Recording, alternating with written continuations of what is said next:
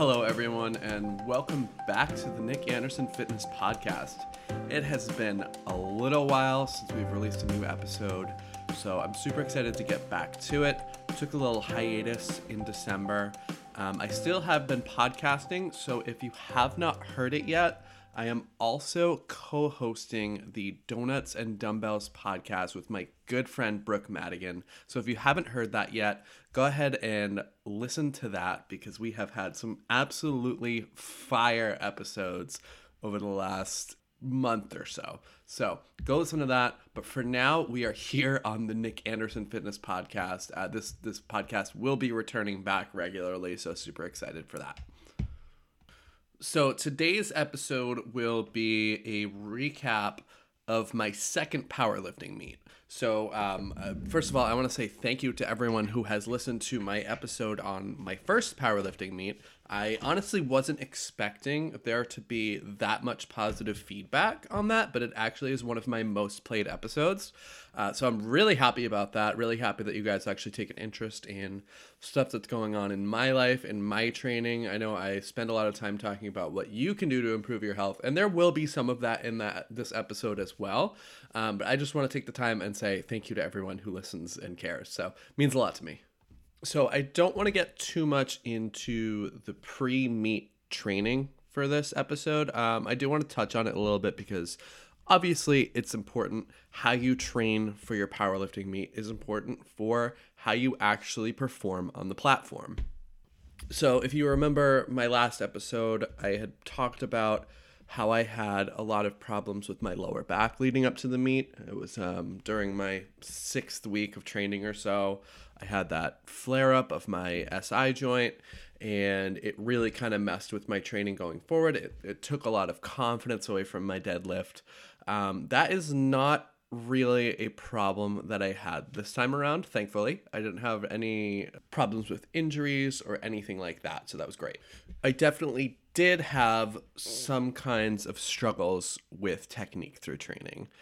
For squats, it was consistently getting low enough in my squat for it to count in competition. So in powerlifting, you have to get your hip crease below your knee. So that means you have to squat a little bit below parallel for your squat to count. And this was kind of a struggle for me. So it's definitely something that we hammered. Natalie, my coach, has been great at helping me consistently reach squat depth. We did a lot of pin squats, which is huge for hitting squat depth because it gives you a target to hit. So basically how it works is you set the safety pins at the bottom of your squat.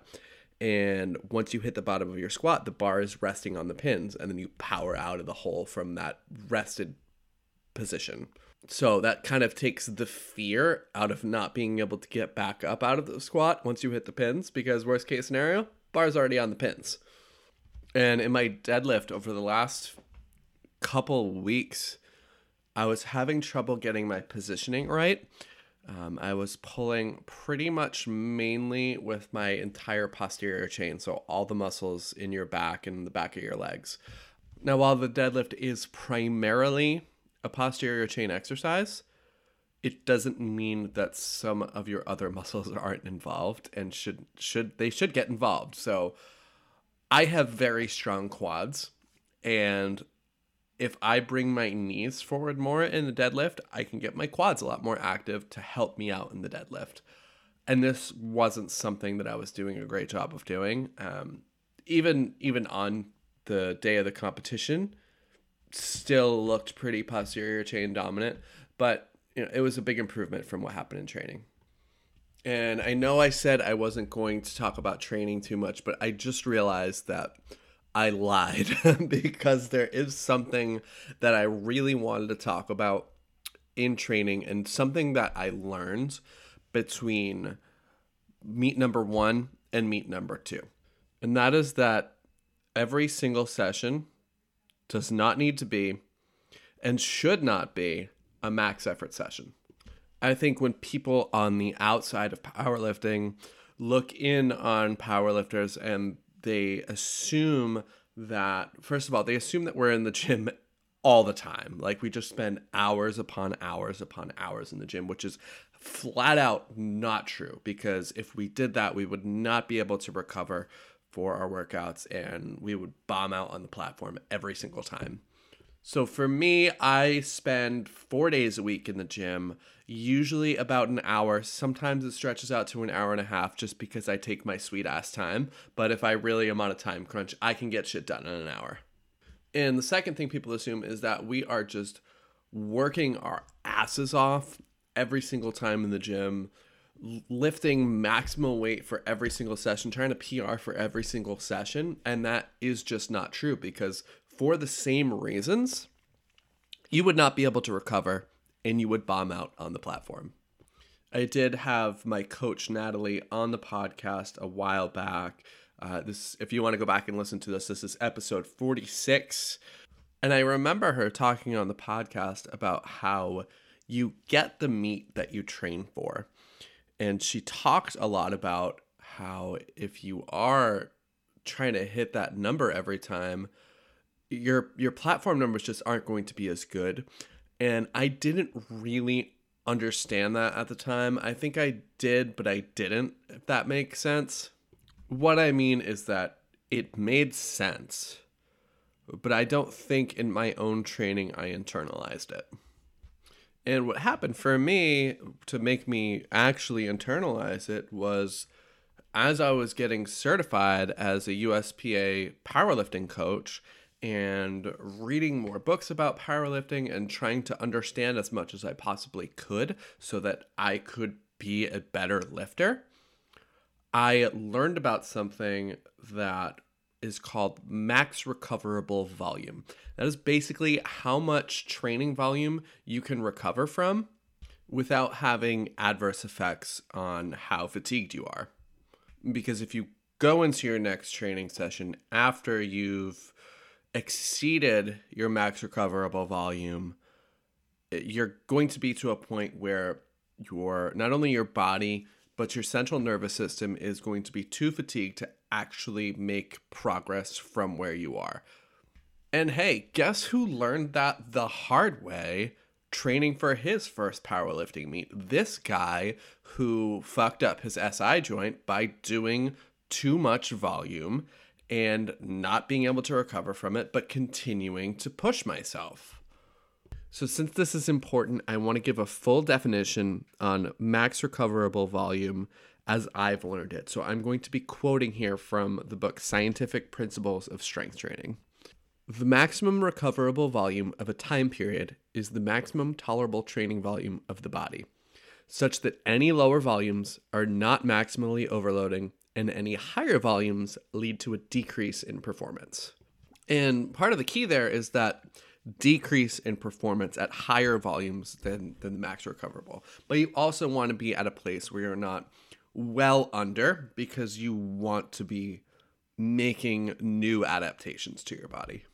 So throughout the course of a month's training, at say the beginning of your month of training, you should be far lower than your maximum recoverable volume. And as you progress throughout that month, you should get closer and closer to that until your final week of your training block, where you actually want to exceed that recoverable volume so that you can then take a deload week. And for those who don't know what a deload week is, it is basically you just back off on your training. You go maybe 50, 60, 65% of your maxes, so that your body has a chance to recover while still being able to go through the movements, work on technique, work on general fitness, that kind of thing. So I'd say that was the biggest thing that I learned from last meet to this meet, and I think why I was so much more successful throughout this meet. So in the beginning, I said I was not going to go on training too much, so we've spent about 9 minutes on training, and not too bad. So I want to move on from here. So the next thing that I want to talk about, and it's kind of the thing that I was most excited to talk about on this podcast, ironically enough, because it was the thing I was least excited to do, and it was kind of a miserable experience, was doing a water cut for the first time. So a water cut is where you manipulate the amount of water that is in your body So when you step on the scale for weigh-in day, it's as low as it possibly can be because I was trying to compete in a different weight class. Last meet, I competed in the 90 kilogram weight class. This time I competed in the 82.5 kilogram weight class, which that is just about a hair over or a hair under 182 pounds. So my actual weight leading up to the competition before I started the water cut was about 185, 186 pounds. So I had about 4 pounds of water to cut leading up to the competition. So let's talk about how I did that, what the process was like, how it was for my relationship with food, and all that good stuff. So basically the way it works is for a few days leading up to reducing water, you drink a lot more water than normal and intake a lot more sodium than normal so that you're going to weigh a lot more leading up to it. So I was drinking 2 gallons of water for 2 days, and I was also doing a shot of pickle juice to really increase my sodium intake. So what this does is leading up further, you're going to take a big halt in water intake, but your body is going to excrete a lot more water to put you in kind of a temporarily dehydrated state. So that's what I started with, was the 2 gallons of water and and the nasty shot of pickle juice. It actually wasn't that bad. I was expecting it to be a lot worse than it was. It wasn't pleasant by any means. I'm not going to go shooting pickle juice at any other point in my life besides doing this. So the only other time I've done a pickle juice shot is one that was immediately preceded by a whiskey shot. Also something I don't really have too much interest in doing anymore either. So one thing that was really fun, and by fun, you can hopefully detect the sarcasm in my voice because it wasn't really there, but it's there, is you pee about every 12 minutes when you're drinking 2 gallons of water a day. And I work in person as a personal trainer. We have 45-minute long sessions. So I was frequently having to excuse myself during sessions and kind of explain to my clients what was going on. And, most of my clients are general population. They don't understand what or why a water cut is happening. So I kind of had to have that conversation with them a little bit. Or in some cases where I knew that this might not be a good thing to talk about with certain clients, I held it. Like, I held real tight for 45 minutes because I did not want to explain to certain clients how they can lose water weight, because that would probably sound really appealing to them. Now, I want to talk about this as well because I guess we'll get further into this into the podcast, but why this is not a sustainable solution to losing weight. And I think most of the people listening to this podcast, there's a lot of longtime listeners here. You probably already know this, but anytime that you're going to cut water weight, that's just something that's going to come right back. And if you've seen the title of this episode, you're going to be like, okay, I know where he's going with this. So that was the big challenge for the first 2 days, was the 2 gallons of water.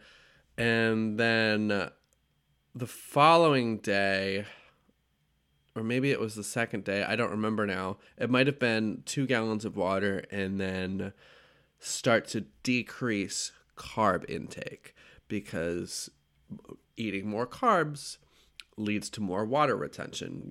Carbs basically act like a sponge and soak up any water. And as you know, a wet sponge weighs more than a dry sponge. So as we're leading up to the water cut, that's something we need to reduce, is carb intake. Now, before anyone starts overthinking this, it's not because carbs make you fat. It's just because carbs can contribute to a little bit more water weight in the moment. So for you listening at home, if you're really worried about the weight on the scale and the night before you ate a big meal that had a lot more carbs than you usually do, when you step on the scale and you realize it's up 2 or 3 pounds, it's just because you have more water retention from the carbs that you ate. It's not because you gained any body fat overnight, and that's really the only cause there.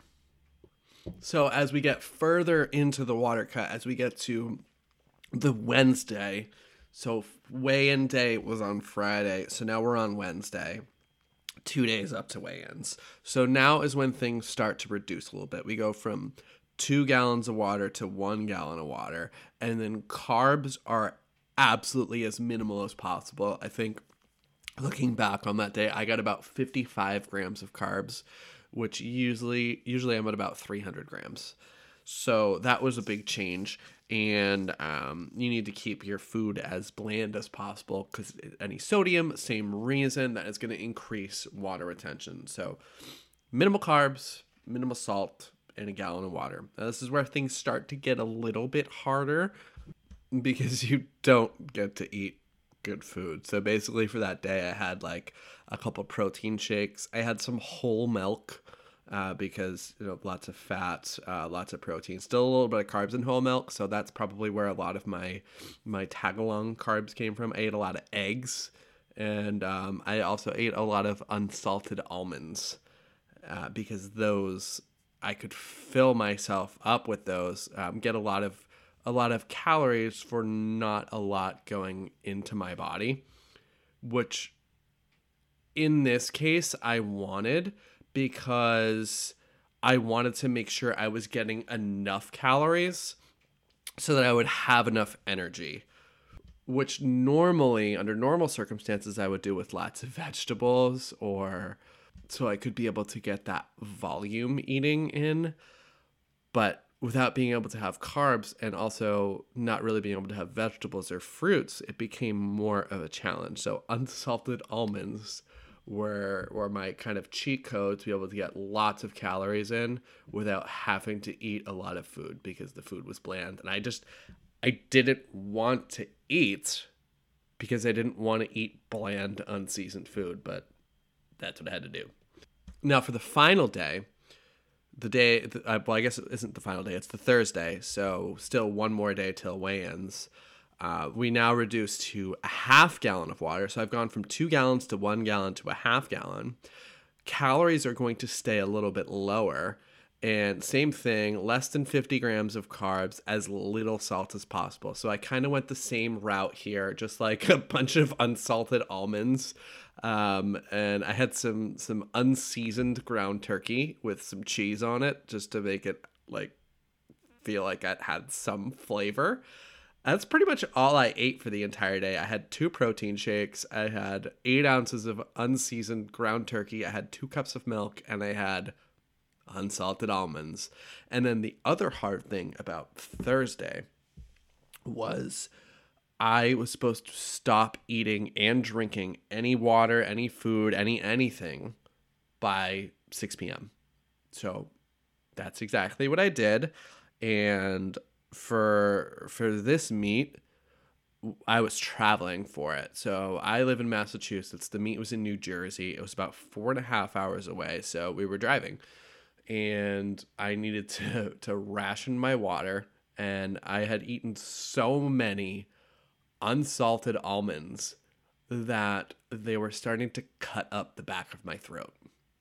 I still have a little scratch in the back of my throat. It's been like a week now, and I still have that little scratch in the back of my throat because I wasn't able to get enough hydration with these dry ass almonds. So I'm like, literally, I have to eat half of an almond at a time to be able to force it down my gullet. So that was a good time. Now, at this point, it's, I don't know, 6:30 on Thursday. We're driving through Connecticut. I'm getting really cranky. I'm annoyed. I just want to get there. I want to go sit in the hotel and go to sleep so that I can just wake up and be the next day. And I realized actually just before we left that I got an email from the meet director that was like, if you're in the afternoon session, which I was, then we have to weigh you in later than you anticipated. So it was an extra 3 hours. And then I immediately was like, no, I just want to eat right when I step on the scale. And now it's an extra 3 hours. So like so much dread from that because I'm hungry. And, you know, if you've heard this podcast before, you know that I've done a lot of restrictive dieting in the past. And this brought back a lot of those feelings for me.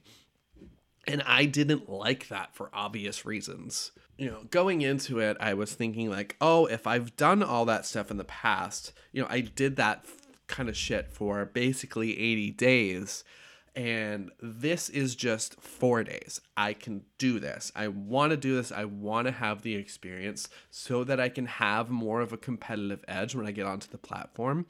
And going through this experience, I'm not sure that it's something I want to do in the future.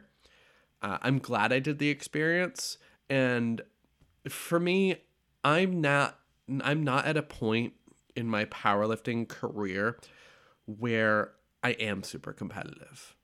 I'm just starting to do this. I'm less than a year into powerlifting.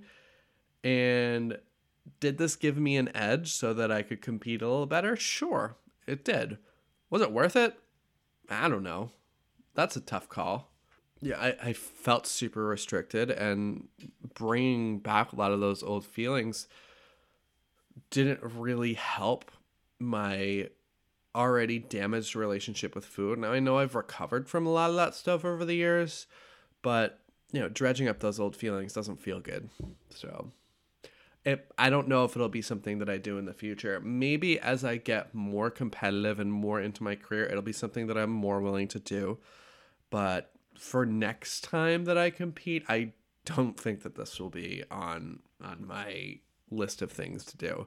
Who knows? I may change my mind by then. I don't know. But right now, I don't think it's something that I want to do. So let's fast forward a little bit. I finally make it to weigh-in day. I get into the gym. I'm ready to weigh in. I'm ready to have my gear checked and all that stuff. And and as I get in, the meet directors are there at the table and they're ready to take my name. And they have this big breakfast in front of them and it smells so good. And I'm like, oh my God, I want to eat so bad. And they're like, oh, just a few more minutes. You know, you'll step on the scale soon. So finally stepped on the scale, weighed in at 81.5 kilograms, which is 179.9 pounds. Excuse me, 179.7 pounds. And I made my weight. I did what I needed to do. I succeeded the water cut, made weight, was super happy about that. So immediately, the first thing I do after walking out of the gym, go to my car and I chug a liter bottle of Pedialyte. I've never had Pedialyte until now. If you've never had it before, it's basically salty Gatorade. It's like slightly salty Gatorade. It wasn't bad. I hadn't had salt in 2 days, so I was kind of into it. I don't think I'd be into it had I not gone through that, but just helps replenish that hydration that I'd been so lacking over the last couple of days. And then we immediately went to a diner right next door to the gym, and I had 3 of the biggest pancakes of my entire life. And all I had been thinking about for the 48 hours leading up to that was some carby goodness. So that's exactly what I had. I drowned those in syrup. Oh, man. By the end of that, like, I didn't want to finish it, but I knew that, like, the more carbs that I could eat at this point, since I've already weighed in, is going to now help my performance on the platform. Because with the USPA, United States Powerlifting Association, it is 24-hour weigh-ins from, you know, the moment you weigh in to the moment you lift is 24 hours. They do not do same-day weigh-ins.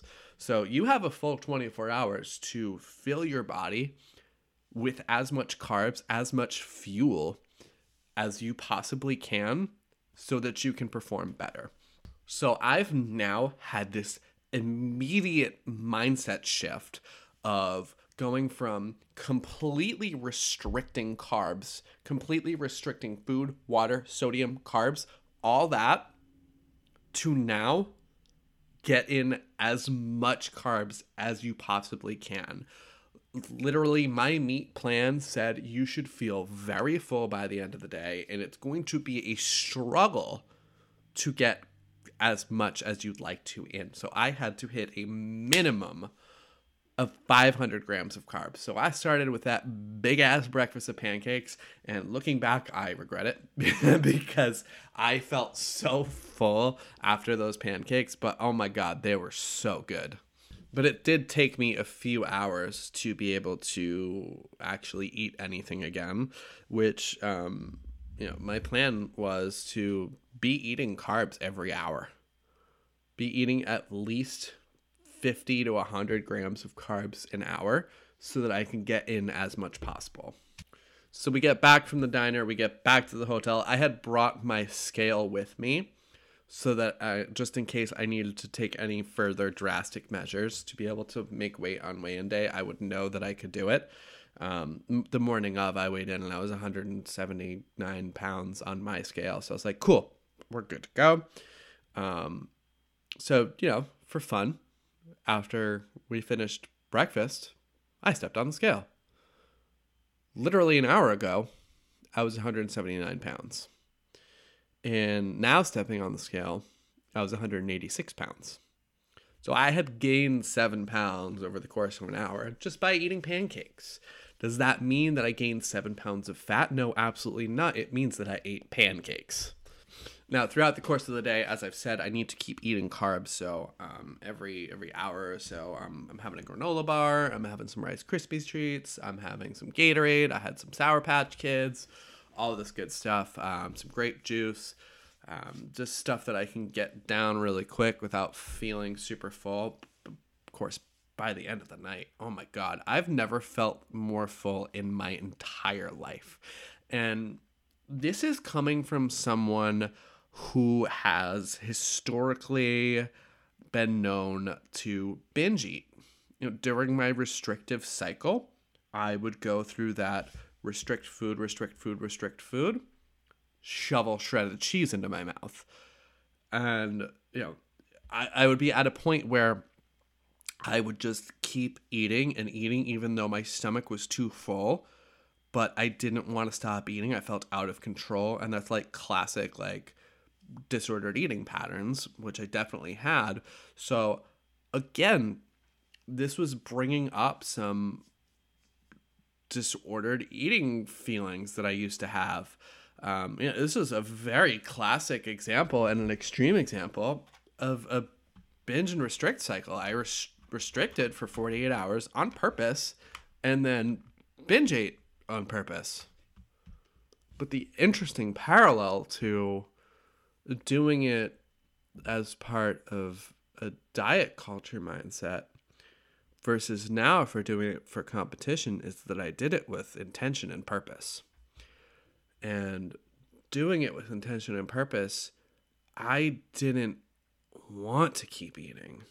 I knew that I had to keep eating to improve my performance on the platform. So I kept doing it even though I was full. But previously, I would have kept eating even though I didn't want to, but I just wanted to taste the good food. The other thing that I learned through this is, like I said, I have never felt more full in my entire life. Even while having these binge eating patterns in the past, I have never felt more full in my entire life. And for this day, I tracked my calories. I tracked everything that went into my mouth so that I knew that I could get enough carbs. I ended the day on 711 grams of carbs and 4,289 calories. Now, having felt super full in the past, I would think to myself without tracking, I probably ate 6,000 calories today. Now knowing what 4,289 calories feels like in my stomach, I know that I probably did not do as bad as I thought. So next time that you think that I just must have eaten 6,000 calories today, you probably didn't. Now, the difference here is that binge eating in the past probably had more fatty foods, which go down a little easier. It's not, I'm not just like soaking my stomach up with pancakes. Having things with more fat is going to be more calorie dense. It's not going to make you feel as full. So that's kind of the difference maker there. But knowing that I had 4,000 calories in my stomach and felt like I was bursting at the seams. If you've ever seen that scene in Monty Python and the Meaning of Life where he has that wafer thin cracker and then it literally makes the guy explode. That's what I felt like. So it's about 9 o'clock at night. I've just finished 711 grams and I'm like, okay, I now need to step on the scale because I gotta know. So I went from 179 pounds to 190 pounds. Now, over the course of less than 12 hours, actually, I gained 11 pounds on the scale. Again, I did not gain 11 pounds of fat. I probably had about 11 pounds of food in my stomach, 11 pounds of water, a combination of food and water, salt, all that good stuff. And most people, when they step on the scale after seeing that, they will freak the fuck out and say, oh my God, I just gained so much weight. You might step on the scale after having a big Christmas dinner. We just had Christmas, right? After having several drinks out at New Year's Eve, you'll step on the scale and be like, I gained so much weight and I need to do all of these things to make up for it, or I need to now restrict my calories or restrict how much I eat so that I can get back to a normal point. Well, guess what I did not do? Is restrict anything. Meat day came. That was Saturday. And it was kind of the same thing. You eat a lot of carbs during the day. And when I woke up in the morning, I was back down to 186 pounds after taking a big ass dump in the morning. I I was down about 4 to 5 pounds. And a couple days later, I was back to my normal weight. It's now, what's today? Today is Wednesday, so it's 4 days after the meet. I'm back down to 186 pounds, right where I was. I didn't do anything differently. I just kept eating as normal. So anytime that you see that the scale has spiked up a lot, you don't have to make any drastic changes. You just need to get back on track to where you were. So that's my entire spiel about the water cut, about replenishing from the water cuts. And now we'll get into the meat day, which I have talked about on social media a little bit. So I actually don't think I'm going to talk about this one too much either. I'm definitely going to talk about it. I also said I wasn't going to talk about my training at the beginning of the podcast, so who knows what will actually happen. My mind is all over the place sometimes. So let's talk about meet day. So I want to say, first and foremost, the most stressful thing about this particular meet versus the last one was the warm-up area was packed. We were like sardines in a can in the warm-up area. I think there were like 40 lifters or so for the second session, and it was a very, very small gym. We were all on top of each other, and there are heavy weights flying around, so that was a little stressful. So I was a little bit on edge throughout this one, which is a difference from last time. I mean, I guess it's not, because I was very on edge last time too, because it was my first one. I was super nervous about it, and it was interesting because my anxiety level was high because of all the people that were there. So that kind of translated to stepping onto the platform. I was a lot more nervous than I thought I would be for each lift, not just my first one. Last time it was just, I felt like super anxious before the first squat. And this time I felt anxious before every single lift because there were just so many people around. So on the day, on the meet day performance side of things, PR'd pretty much everything. My squat was 167.5 kilograms, which is 369 pounds. And last time it was 352 pounds. So quite a big difference there. My bench did stay the exact same as last time. I failed my third attempt on my bench, and there are two reasons for that. Actually, there are three, 2 to 3, debatable.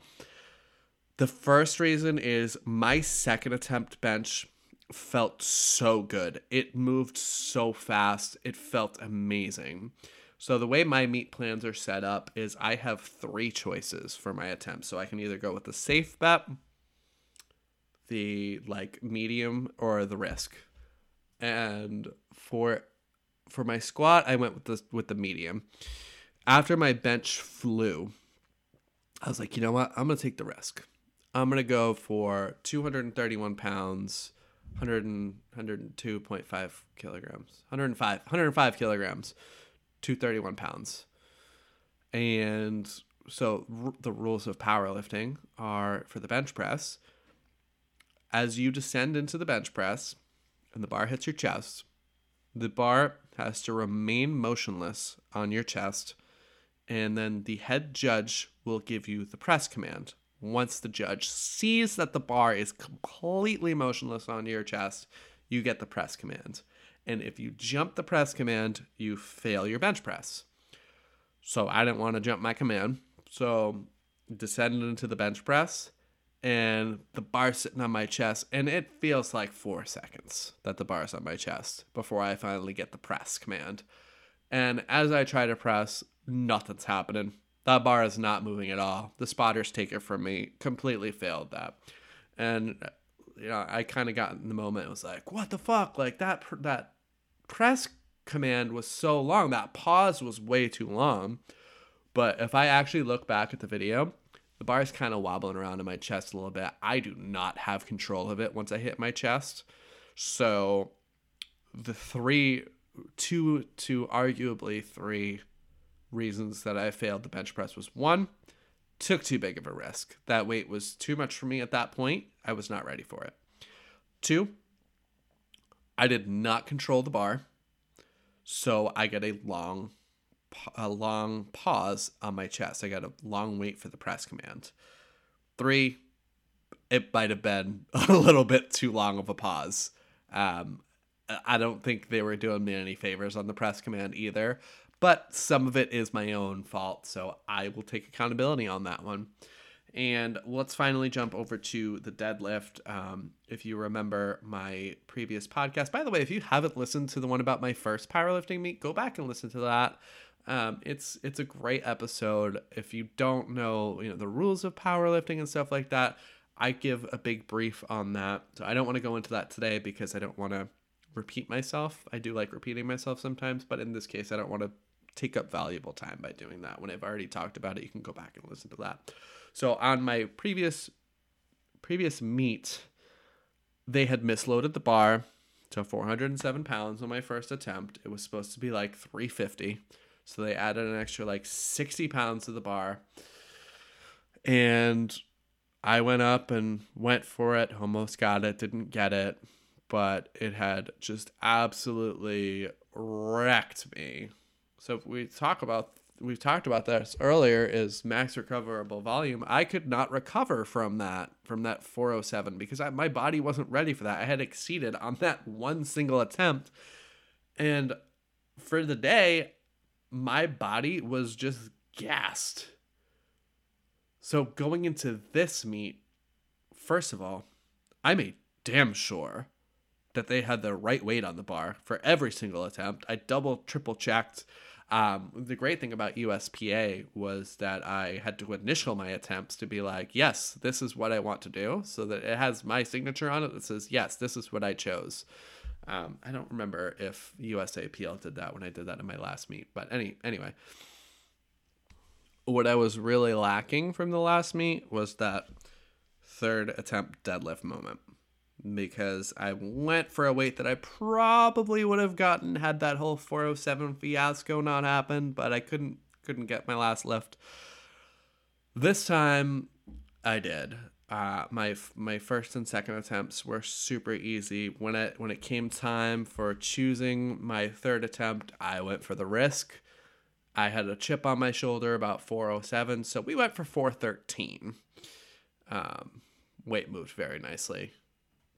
Finally got my third attempt success, and the mental high that comes out of that is just unlike any other. You start moving the bar, and the bar starts to move slowly, and everyone in the crowd can see that it's moving slowly, so they all get really excited because they know it's going to be a grind through the lift. So everyone starts yelling and cheering for you. People that you've never met in your entire life are yelling up, up, up. And just there's just so much energy in the crowd for that third attempt deadlift for everyone. It's wonderful. It's a wonderful thing. So I'm really glad that I got that experience. Can't wait to see what's going to happen next. So now that I've hit this meet, I now have 1,000-pound total between all three lifts, which is a big milestone. Going forward into next meets, I want to. So I have a couple goals. I want to, number one, not place last in my weight class, because I did place last in my weight class again this time, though I did win a bronze medal because I was out of three competitors in my weight class. So it felt nice to get a bronze medal, even though it was kind of, by default. But next time, one of my goals is to not place last in my weight class, because that's something that for me, it feels a little bit defeating. One great thing that I kind of had this conversation with Natalie about, she was like, you've only been doing this for a year, and it might take you several years to be able to compete at the same level as other people that have been doing this for 8 years, 10 years, 12 years. You're not at their level yet, and that's okay. It's okay to not be the best at things when you're just starting them. And, I talk about that all the time, but, internalizing it for yourself is a different thing, right? We all know that. But who knows? Maybe next meet, I will have grown to my total. I'll be able to lift more weight and hopefully not be last in my weight class. I would like to win one of these things at some point, but that may take several years, and that's okay, because I'm here for the ride. I'm here for the journey. I've been having a great time doing this. I have a great time training in the gym for it. I have a great time talking about it. I have a great time competing, even though I'm ending up in last place. It's a great time getting in there, getting into that environment, meeting new people. It's awesome. So that's goal number one. And goal number two is to get a qualifying total to be able to compete in the national competition. Now, one thing that's holding me back a little bit on that is that I know if I'm competing at the national level, I'm probably going to place last place. But that's okay, because I will still get an amazing experience out of competing at that level, out of being around other competitors who are at that level. That's going to be awesome. So those are kind of the goals going forward into this. And another goal is to just get better at this. Because something that I want to do is coach more powerlifters. I currently coach one powerlifter. If you don't know who she is, her name is Kate. She's fucking awesome. Shout out to Kate. And she is competing in her first meet this weekend. So I'm super excited to go with her, to coach her through it, and to see where her journey takes her in powerlifting. I'm probably going to have her on this podcast to talk about her powerlifting journey as well, because she started as someone who couldn't do a squat, who couldn't do a bench press, who couldn't do a deadlift. Her form sucked at first, and over the time that we've been working together, I think it's been 1.5 years now, she's deadlifting 330 pounds from starting with a 12-pound kettlebell. So huge progress made there, and it's been so rewarding for me to coach her and see her progress that I just want to coach more powerlifters. Or especially like people who are just kind of like general gym goers and kind of already have a basis of like knowledge for being in the gym, and now want to take that to the next level and just like get really strong in the squat, bench, and deadlift, whether they compete or not.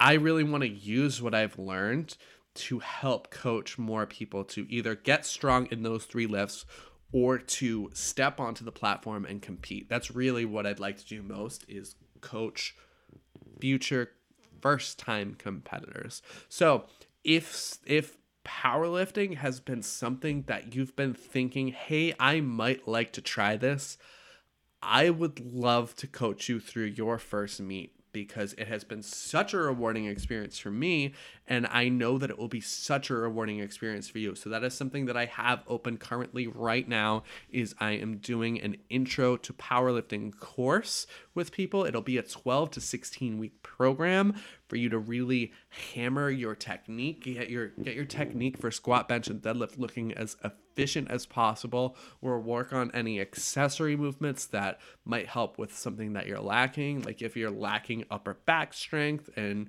you're kind of leaning over in your squat because you can't keep your upper back tight, we'll work on getting your upper back stronger, stuff like that. And just figure out how you can get onto the platform and have that amazing experience. So if that's something you're interested in, shoot me a message. I would love to chat with you. So that is it for today's podcast. I want to thank you all so much for listening. I want to thank you all so much for supporting me. And thank you to every single one of you who was there for me on meet day. You all really, you mean the world to me. And I am so lucky to have you all as part of my team. So thank you for listening, and I will talk to you next time.